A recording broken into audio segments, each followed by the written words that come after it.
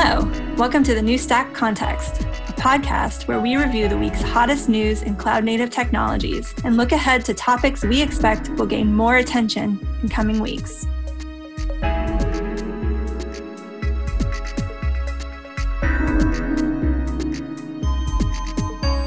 Last week, Solo.io released a proposal for a new WebAssembly Open Container Initiative image specification, which the company says will define how to bundle WASM modules as OCI images to make it easy to build, pull, publish, and execute. Although WebAssembly was originally envisioned as a tool for bringing programming to the browser, Solo.io's founder and CEO, Idit Levine, has been a vocal proponent of how WebAssembly can be used to easily extend service meshes. Idit is here with us on the show today. Welcome to Context, Idit. Hey, thanks so much for having me. Also joining us today are Joab Jackson, Managing Editor, and Richard MacManus, Senior Editor. And I'm Libby Clark, Editorial and Marketing Director. Hey, Joab. Hey, Richard. Hi, Libby. So last year, Solo launched WebAssembly Hub, a place where developers can share and reuse WebAssembly modules to extend the Envoy proxy. And so this week, we're going to take a step back and ask Idit about the excitement around WebAssembly, how it's used in Envoy, and the proposed OCI specification. So Idit, maybe you could start with some of the advantages of extending service meshes with additional functionality. Yeah, for sure. So, when we talk about service meshing generally, or any control plane that configure Envoy, in the nutshells, and we have specifically an API gateway called Glue that is a control plane to Envoy. And what we see having a lot of customers running it in production is that people never just taking Envoy and some functionality, some control plane, basically running it. Each of them has a different infrastructure. They're interested in different feature. They want to integrate with the different tools. And in the nutshell, it's forced them to have customization. Now, Envoy was great. And actually, Matt Klein design for Envoy actually understood that that's where it will happen. And it created something very interesting, which is basically the ability to extend Envoy. And it's calling this mechanism is basically a filter chain. So basically the idea is that the request is coming is going to go to a chain of filters. And each of them can be, you can basically create your own, right? Come with a custom one. This is something that we in Solo, for instance, leveraging a lot, right? And mainly because we have big customer running in big organization. But in order to do this, the design is very right, but it's actually extremely complex. So what you need to actually do is to write a C++ async filter, and then you need to recompile Envoy, which is not fun. It's pretty complex things to do by itself. So kind of like actually the community of Envoy in generally try to figure out how we can make it better. And then actually Google was a big advocate of basically saying, what about WebAssembly? So that's kind of like bring us to WebAssembly. In the nutshell, the idea with WebAssembly, again, this is a technology that was invented for a browser. And as a browser, when you wanted to they actually wanted to come with a way to write extension to browser that will be extremely more fast. They're not a JavaScript based because it's just extremely slow. So the idea, that's why Mozilla basically announced the WebAssembly. And the idea is to create something that, first of all, runs faster. And that's where the assembly part, right? It's not an assembly code, but it's an instruction code. So it's way faster. That's number one. The second thing is very important that it will be, we run everywhere because we're running browser on our phone. We're running browser in every system. So it's extremely important for us to be able to run it everywhere. It has to be safe because the last thing that you want is someone will write an extension to his WASM extension to his website, and then the browser will crash, right? You don't want to do that. And the last one, which is very important, is ideally you will want them to write it in any language that they want, right? And for that, they have WebAssembly has this ability to have basically an intermediate representation. And that basically will translate to this, that will translate to any of the others, to the model itself. So that's what that's basically what is WebAssembly. But when you're thinking about it, there is one more thing in WebAssembly that the community itself added, which is basically what's called WASM. And WASM is basically an interface that will allow to basically take this great technology like WebAssembly and make sure that it will be able to run somewhere else. not only in the browser. And that's what basically the Envoy community leveraged. We took this interface and we basically implemented and make sure that we will be able to write a custom filter for Envoy that is basically will know how to interact with the WASM model. And that way you will be able to write a filter that, first of all, it's in any language potentially. Right now it's Rust and Tiny Go and C++ and assembly script. It will be secure. It's very important. We don't want to let down. This is like basically the thing that on your network, you definitely don't want to lose it. It's, you definitely want it to run in Envoy, right? So this is like where the everywhere kind of like is there.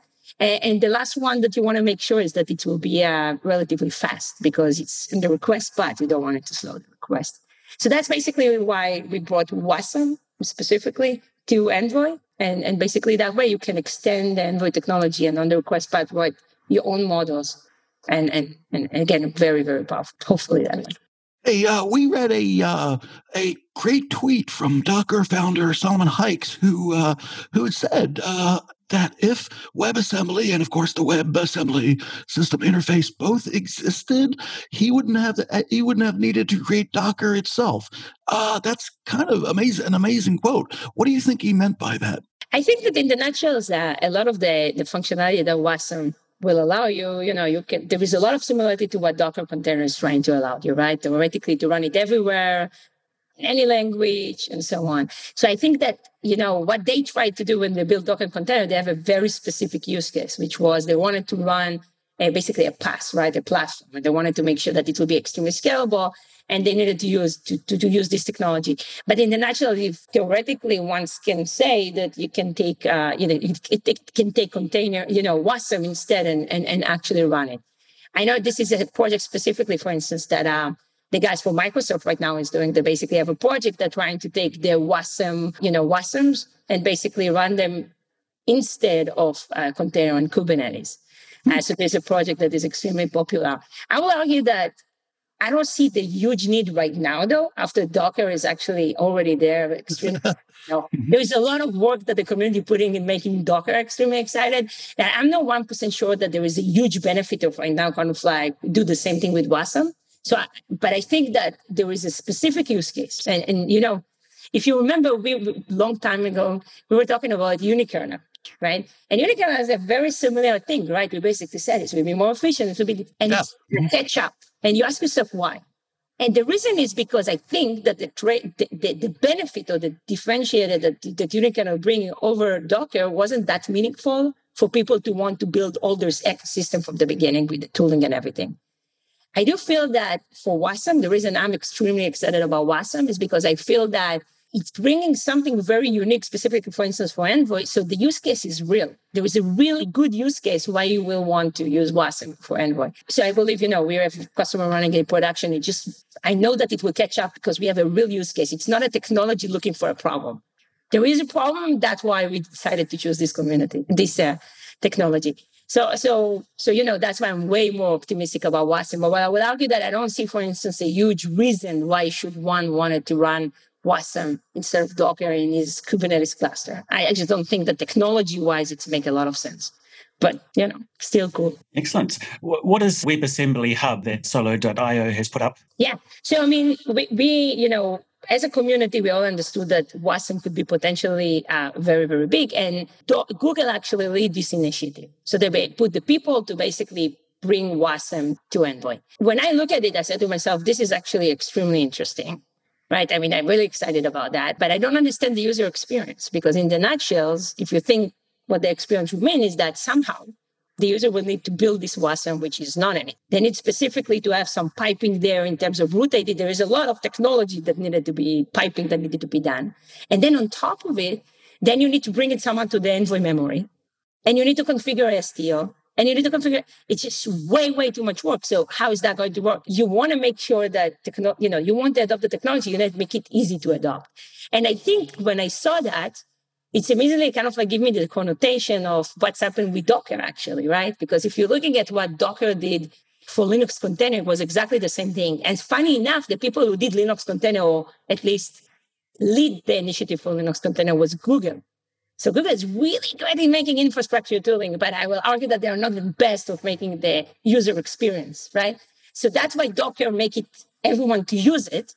And when I saw what Google is leading in Envoy, I said, this is brilliant, but I don't know how people will use it. So let's make sure that we will bring them the Docker for basically WASM Envoy. And that's what we did. Now, WASM generally, in my opinion, will be the way that everyone will extend. It's not only going to be an Envoy extension. That's where we're starting because it's a use case. But I can tell you that we're building right now something that I'm very excited about that we will release soon. And basically, that will be also related to WASM and extending technology that is not Envoy, by the way. Right? It doesn't have to be only an Envoy one. So when I said to myself, okay, basically we need to start working on tooling and quick because we really need to make sure that this amazing technology is being adopted and we need to make sure that it's easy. So that's why in Solo, again, we have Glue is an API gateway based on the Envoy. Again, tons of customer. We knew that we needed to make something that they will be able to use. So what we did, we first just announced WebAssembly Hub. And the idea with WebAssembly Hub is seriously the Docker for that experience. What does it mean? You basically have a command line that we're calling it WASM, and then you're doing WASM init. It will ask you which language you wanted to write the WASM, and it will ask you for which platform. Right? So STL, Glue, or maybe just you wanted to try, a local Envoy, that's fine too. And then it will basically download a container for you with everything that you need and create a library, a directory that you can CD to him. And basically it's giving you all the structure, basically, of the project. And it's all the piping is already done inside. So the only thing you really need is to go and basically put the logic that you need in the function. And the business logic. And then when it's done, it's as simple as doing WASM build. It's building it for you. Then you can do WASM pull or push, like Docker, right? You can pull and push. That way we can, as a community, share those models. And then eventually you can even do, and this is something that Docker is not doing, you can also even do WASM deploy, and you can choose if you're deploying on Glue or on STL, and which model and what the configuration you want to give. And we do all of the work for you. So after it's built and pushed, we have a service. We have basically a registry, OCI based. It will go, be basically configure STO, bring the actual model to Envoys and so on, and basically giving you the ability just as simple as Docker, right? That's all the idea. Very simple and slick experience. Now we did this, and then basically Google reached out to us immediately and said, "This is great. We are very, very liking it, and we actually want that to be the way you to own the user experience for SEO for WASM." And then we announced together with them and IBM, basically that will be the way that official way that SEO will be extended with the WebAssembly Hub. This is pretty exciting. And there's way more coming up. So excellent. Now, why did you choose to package WASM as a OCI image file? How did that come about? So, when we look at this, we said, okay, obviously what we want to do is create a community because we know that I know that for my company, a customer, that there is a lot of people that using the same type. So it doesn't make any sense to me. We want, as a community, we can innovate way faster. So the idea was that I want people to basically share that. And this is, again, it's very familiar to what Docker did, right? So you really want the community kind of like to help here. So we said, this is very familiar to what Docker did. And basically OCI, registry already exists. So instead of reinvent wheel, what if we will take this thing and we will basically create an artifact, make it a little bit more specific for WASM, because in WASM there is, OCI spec is relatively very broad, and you want more the details for it, right? We wanted to make sure that each layer has, basically defined as what we need. So we basically decided to use this one. And, we basically build an OCI registry just because specifically it didn't work, for instance, for a Docker. Docker is only store OCI image that is Docker. And if it's WASM, it's not going to work. So we basically built one. And again, mainly wanted to give it to the community. That was the purpose. That was the agreement with Google and so on. The idea is to give it away. We wanted everyone to use it. And we're just waiting until the foundation is going to emerge. And basically then when we learned so much from it, right, that we said that maybe we will basically share what we learn from actually building these tools. And what I mean is, as I said, we built this thingy and we needed to define the layers on the artifact of the OCI image. And basically what we wanted to be sure is that, first of all, we are right. So let's put it in the community to make a decision. Second of all, we wanted to, because we are leading it, it was important to get feedback and very early. And the third one, I really, really wanted to prevent the misalignment and distributed mess that exists in ecosystem like service mesh, for instance, right now. When there's no agreement, no one agree on anything, right? Same thing it was with the container orchestration world before that, right? So what I wanted to make sure is that WASM is so important in my opinion, at least, in general, it's just so important to the cloud native ecosystem. I want to make sure that we are not fighting, that we are agreeing, and the innovation is going very fast. Exactly like what OCI did for Docker, right? To all those container images.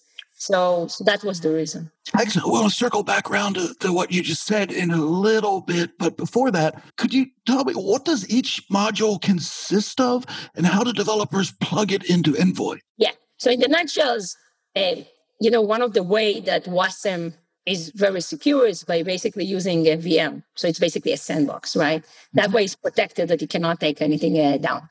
So specifically in the Envoy community, we decided to use V8, which is a type of VM for that. So that's one thing that we need to do in the WASM model. The second thing that we need to do, if you're looking specifically then on the interface, because you need to create what's called an ABI. ABI is the contract between Envoy, right, to basically this WASM image. And it's like an API, but with B, right? Binary. So it's ABI, right? And the idea is that you need to nail this one. And that's basically the contract between how Envoy know how to talk to WASM and how WASM know how to talk to Envoy. So what was very important is to nail it, but this ABI is extremely low level. So it's more like a C++ kind of like or C kind of like syntax. And, it will be hard for the user again, right? So what usually you're doing, you're creating a SDK for the user. In different language, you will get a different SDK. So right now, what Google did, they did the C++. We did the assembly script one. There is Rust one that the community did and TinyGo that the community did. And that's basically the one that's supporting right now. And the idea that in this model of WASM, basically what we will have is the V8 or other virtual machine. You will have the SDK of the relevant language that you wanted to write. And then the code, right? The code itself. And that's basically all of this is kind of like packaged or binary and being distributed. Does it make sense? Terrific. One other technical question. You had recently presented this work to the OCI Technical Oversight Board. We'll include a link to the YouTube for that. But one of the members had raised a concern that technically what this isn't an OCI image. Now, this sounds like a bit of taxonomy or a semantic question, but what are your thoughts here? Yeah, so to be honest, we are pretty picky on, I have a few people in my company that are extremely picky to make sure that we are not making any mess when we're putting something out there. We didn't think that that's an issue, I have to say, and usually my people is extremely picky. In the nutshell, it's very simple. What basically we did, and I think that they calling it artifact, but what we basically did is we took the what is OCI image spec, which is basically defining layers, right? And it's defining what all those layers should be. It's actually not defining too much. And we basically was more specific about what those layers should be for a WASM image, right? It makes a lot of sense for us because of it to call it OCI image spec. I think that again, and this is spec is always right. It's very tech. So I think that what the OCI community was saying that eventually it's an artifact because it's basically based on, but it's really technical. So we try to change it to article. It's really, really very technical. Very technical. It's not. It's more like lawyers and stuff. It's not, there's no technology wise. The idea was to describe how we do it. And, I guess there's a better term for it. Well, the OCI is part of the CNCF project. Have you thought about handing your community development work over to a foundation? So actually, when we did WebAssembly, we got a few people reaching out to us and asking to basically contributing this, and that was the plan from the beginning, right? The idea this is too big for Solo to own. We feel that this should be a community play, And we totally understand that. The only thing is that right now there is a little bit mess about everything that happened in the foundation, mainly because there is the BICOG Alliance, who is owned by, it's like 4 companies. I think it's Reddit, Mozilla, and 2 more that I don't remember. But basically, they right now owning it, and there was a lot of layoff for Mozilla, so a lot of those people was laid off. So there was a lot of kind of like, where is this thing to stand? And when we came in the beginning with Google and said to Mozilla, here you go, we have stuff to give you, to the BICOG Alliance, they basically didn't have the ability to get anything yet. Wow. It was like, because it's not a real phone. It wasn't, tactically, it wasn't an ability to give it them. And there is other stuff that happening behind the scene, and we're just basically waiting patiently to wait until they will figure out the stuff from, Linux Foundation and stuff that, again, we are not involved in, and basically see how there is a foundation that we will be able to basically contribute to. But we are, our purpose is to give it to the foundation, the spec itself, as well as, WebAssembly. Again, the idea of doing that was specifically, instead of us doing it for only our customer, we felt that the community can basically take advantage of it. So we wanted to make sure that we are sharing it. If you see the need for consensus around this, then it speaks to me, or at least I see it as a sort of a recognition that there's a broader ecosystem use for this. How do you see it expanding into the other service meshes? Yeah, so the first thing that we did it in Solo. We have Glue, so we immediately integrated with Glue. And the other thing that we did is with Estio, and mainly because we have a lot of customers using Glue and Estio together, we are giving Estio support. We have Estio ourselves, so we basically make a lot of sense. The beautiful of it is that Google, as part of their work, they basically bring it to Envoy itself, which means that every Envoy service mesh potentially can leverage that. And everyone will, because it just makes sense. So right now, basically, we didn't do ourselves the work, but we would love a pull request for someone else if they are interested in this. Because the thing is that it's not enough also the WASM, you need somehow, like, you need somehow to do something to bring it to the platform itself. And this platform, we are not owning Console Connect, or we are not owning anything. So it will be a little bit hard for us to actually do this. But Console Connect is definitely, like, the Ashi guys are definitely working with us, and IBM is working with us, and I'm sure that every Envoy-based company will leverage that, and so I think that it's totally going to. But I think there is agreement, like there is a huge agreement, and I think like the feedback that we got from Microsoft and from Google, they all really, really like the spec, and was extremely excited about the fact that we are leading it. So, and do you think this model of using WASM for Envoy can potentially be used elsewhere in cloud computing? Yeah, for sure. So you already see that happening. So first of all, there's a project in CNCF called OPA, Open Policy Agent, and they already talked about how they're going to bring WASM to there. I think they even have some prototype or so on. I know that NATS in the last CNCF conference, they basically also mentioned that they're going to use WebAssembly in order to extend NATS. And I can tell you that we're doing other stuff that related to this, which is really exciting. And it's not an Envoy base. And I think that WASM will be just perfect fit for that. So I definitely, and when we build WebAssembly, specifically, we didn't call it Envoy WebAssembly, right? And the main reason was because I felt it's way bigger play. I think that will be the future of cloud computing. And I feel that will be the way to extend everything basically in the future. There's so much benefit, and I think that there's so much excitement. So a lot of people start to contribute. I believe that will be big, not only in Envoy. That will be kind of like where it will start, but I feel it will be a way bigger play. And again, we already up to it, right? As I said, WebAssembly Hub, it was in purpose to actually know that, it was purpose to actually support other tools. Excellent. So you've mentioned before in some of your talks about the dangers of what you call misalignment, and you talk about service mesh as being evidence of that. Can you talk a little bit about what you mean by misalignment? Yeah. So, I can share you my experience in service mesh. So first of all, when we started looking at service mesh, that was before, like I founded Solo. So it was 3 years ago, right? And back then there was 2 service meshes. There were Estio and there were Linkerd. Since then, if you're looking kind of like fast forward for today, and this is something that we predicted, this is why we did our project service mesh up, because we knew that there are going to be more. Right now, each cloud has different service mesh, right? So like Microsoft announced the the open service mesh and AWS App Mesh. And besides that, there is Console Connect, which we helped build the first version, and there is Kuma and a lot of more stuff, more service meshes. To me, it's taking a lot of resources that basically all trying to solve the same problem. Service mesh is a problem. It's a use case, right? Eventually, you're giving something to the customer that's solving a real pain.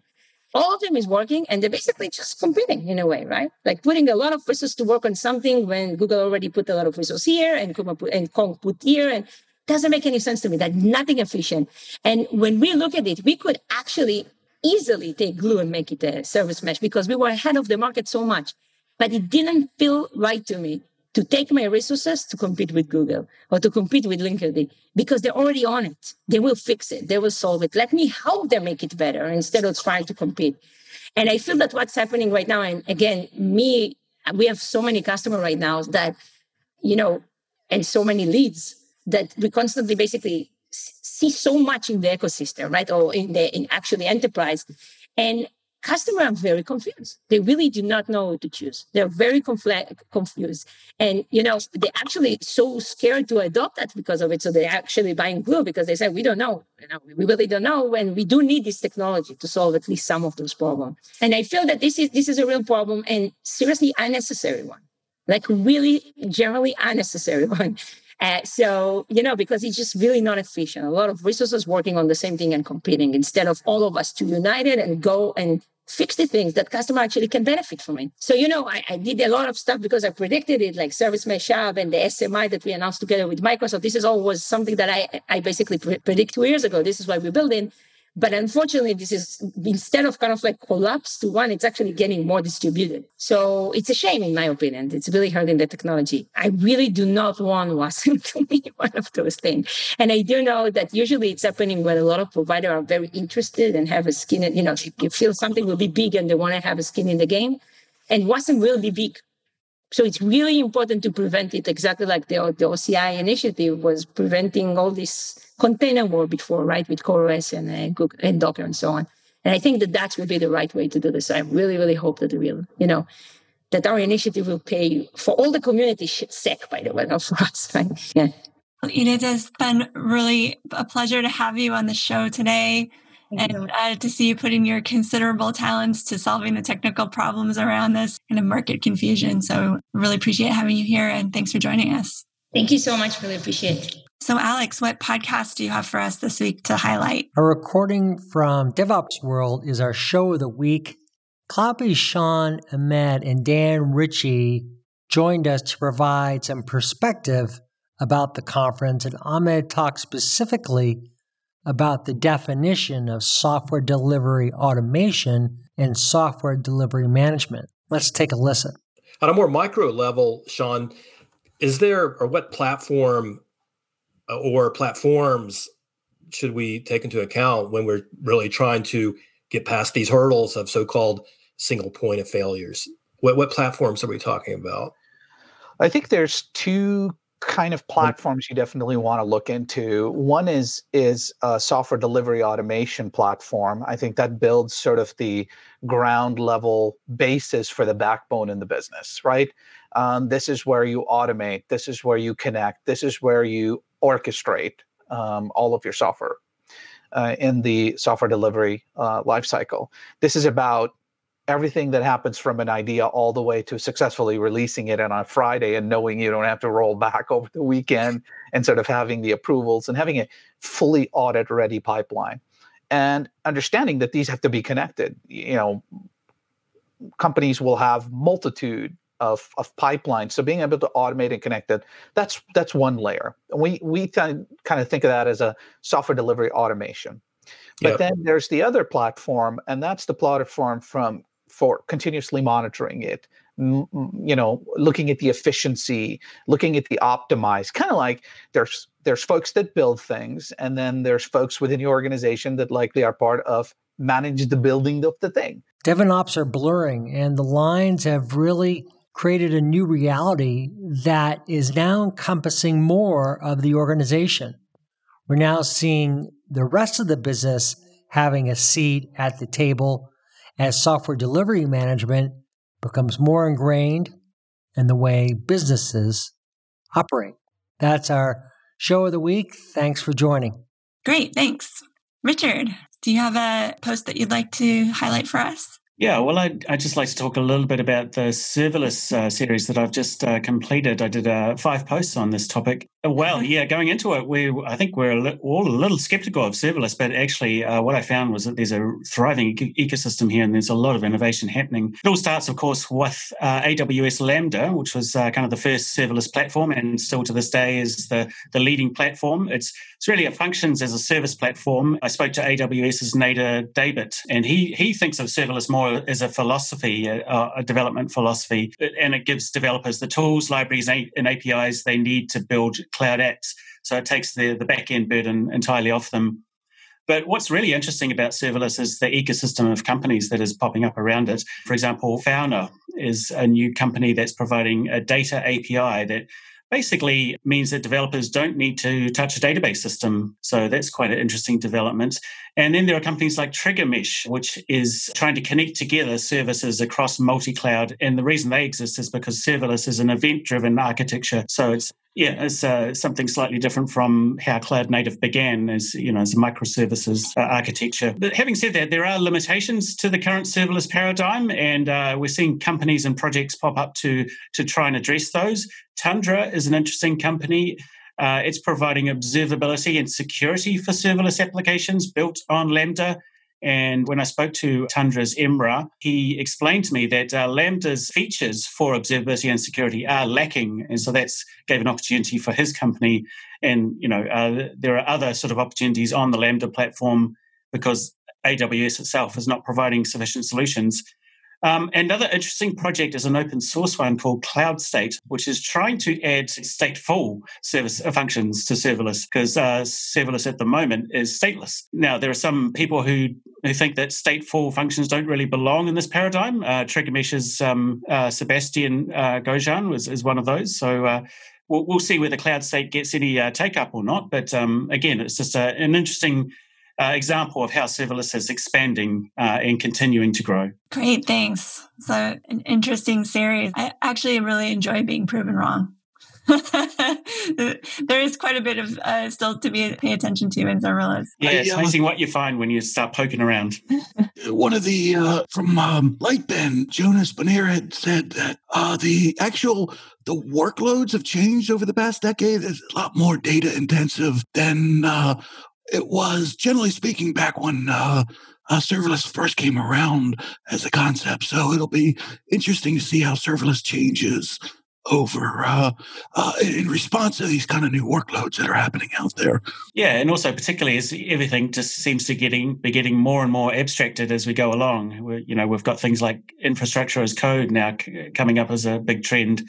So, and that's what serverless is for, really, to abstract all that back end stuff away. So, yes, it'll be interesting to continue to track this topic. Great, thanks, Richard. Joe, do you have a couple of stories for us to highlight? Oh yeah, a lot of interesting stuff coming out this week on the newsstack.io. First of all, we're going to return to the question over operators, Kubernetes operators.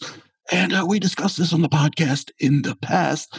And we asked our London correspondent, Mary Branscombe, to talk about when to use and when to avoid the operator pattern. Operators have quickly become a popular pattern far beyond their initial use case for encoding deep operational knowledge on running stateful applications and services like Prometheus or databases through Kubernetes. But with them, it comes with a lot of complexities. They're built on the CRD, custom resource definition, lifecycle management. And that means that writing an operator is not always the best solution for instructing Kubernetes how to stage your own applications. And it also creates a lot more code that you'll need to maintain. So Mary looked at the alternatives, including Helm, the whole GitOps process, and Kudo, a declarative alternative for automating deployment. So a lot of good ideas, a lot of good viewpoints in this post. So check it out. Great, thanks. And also this week, we have CloudBees is having their yearly, now virtual conference, DevOps Days. And there's a lot of good stuff coming out of that particular conference. One of the initial stories that we ran is CloudBees has a new, I guess you would call it a platform. They call it software delivery management. And it builds off their popular Jenkins, continuous integration, continuous deployment, open source software bundle. And the idea is better support DevOps efficiency by offering more visibility about status and the details of the production pipelines that you're running. And they're doing this through a set of modules that they'll be releasing. They released a few this week for the conference, and they'll be releasing more in the future. The initial ones include capabilities for engineer managers to gain a holistic view of production pipelines instead of manually parsing through the information gleaned from a whole bunch of different monitoring tools and alerts and whatnot. You have this one spot where you can go and get a quick view. Also, another module is aimed for the business leader who might require more transparency into the status of different projects. Always an ongoing challenge to understand where your many projects are in terms of completion. So a lot of interesting stuff coming from CloudBees this week. And we'll have this particular story that is up now, and then we'll have additional stories both this week and in the weeks to come. Yeah. Stay tuned for more coverage from DevOps World. Thanks, Joab. And thank you, Richard, again for joining us today. Good to have you both on the show. And thanks to our listeners for joining us. This is the last month of the New Stack Context podcast. Starting October 12th, we're launching a new podcast series called Scaling New Heights on the New Stack makers. Our guest host, Christine Heckert, CEO of Scalar, talks with engineering managers at the rapid growth companies that make modern life possible. You'll hear from engineering leadership at companies like Robinhood, Airbnb, and Nextdoor about the technical and human challenges their teams face at scale and how they survived the valley of despair.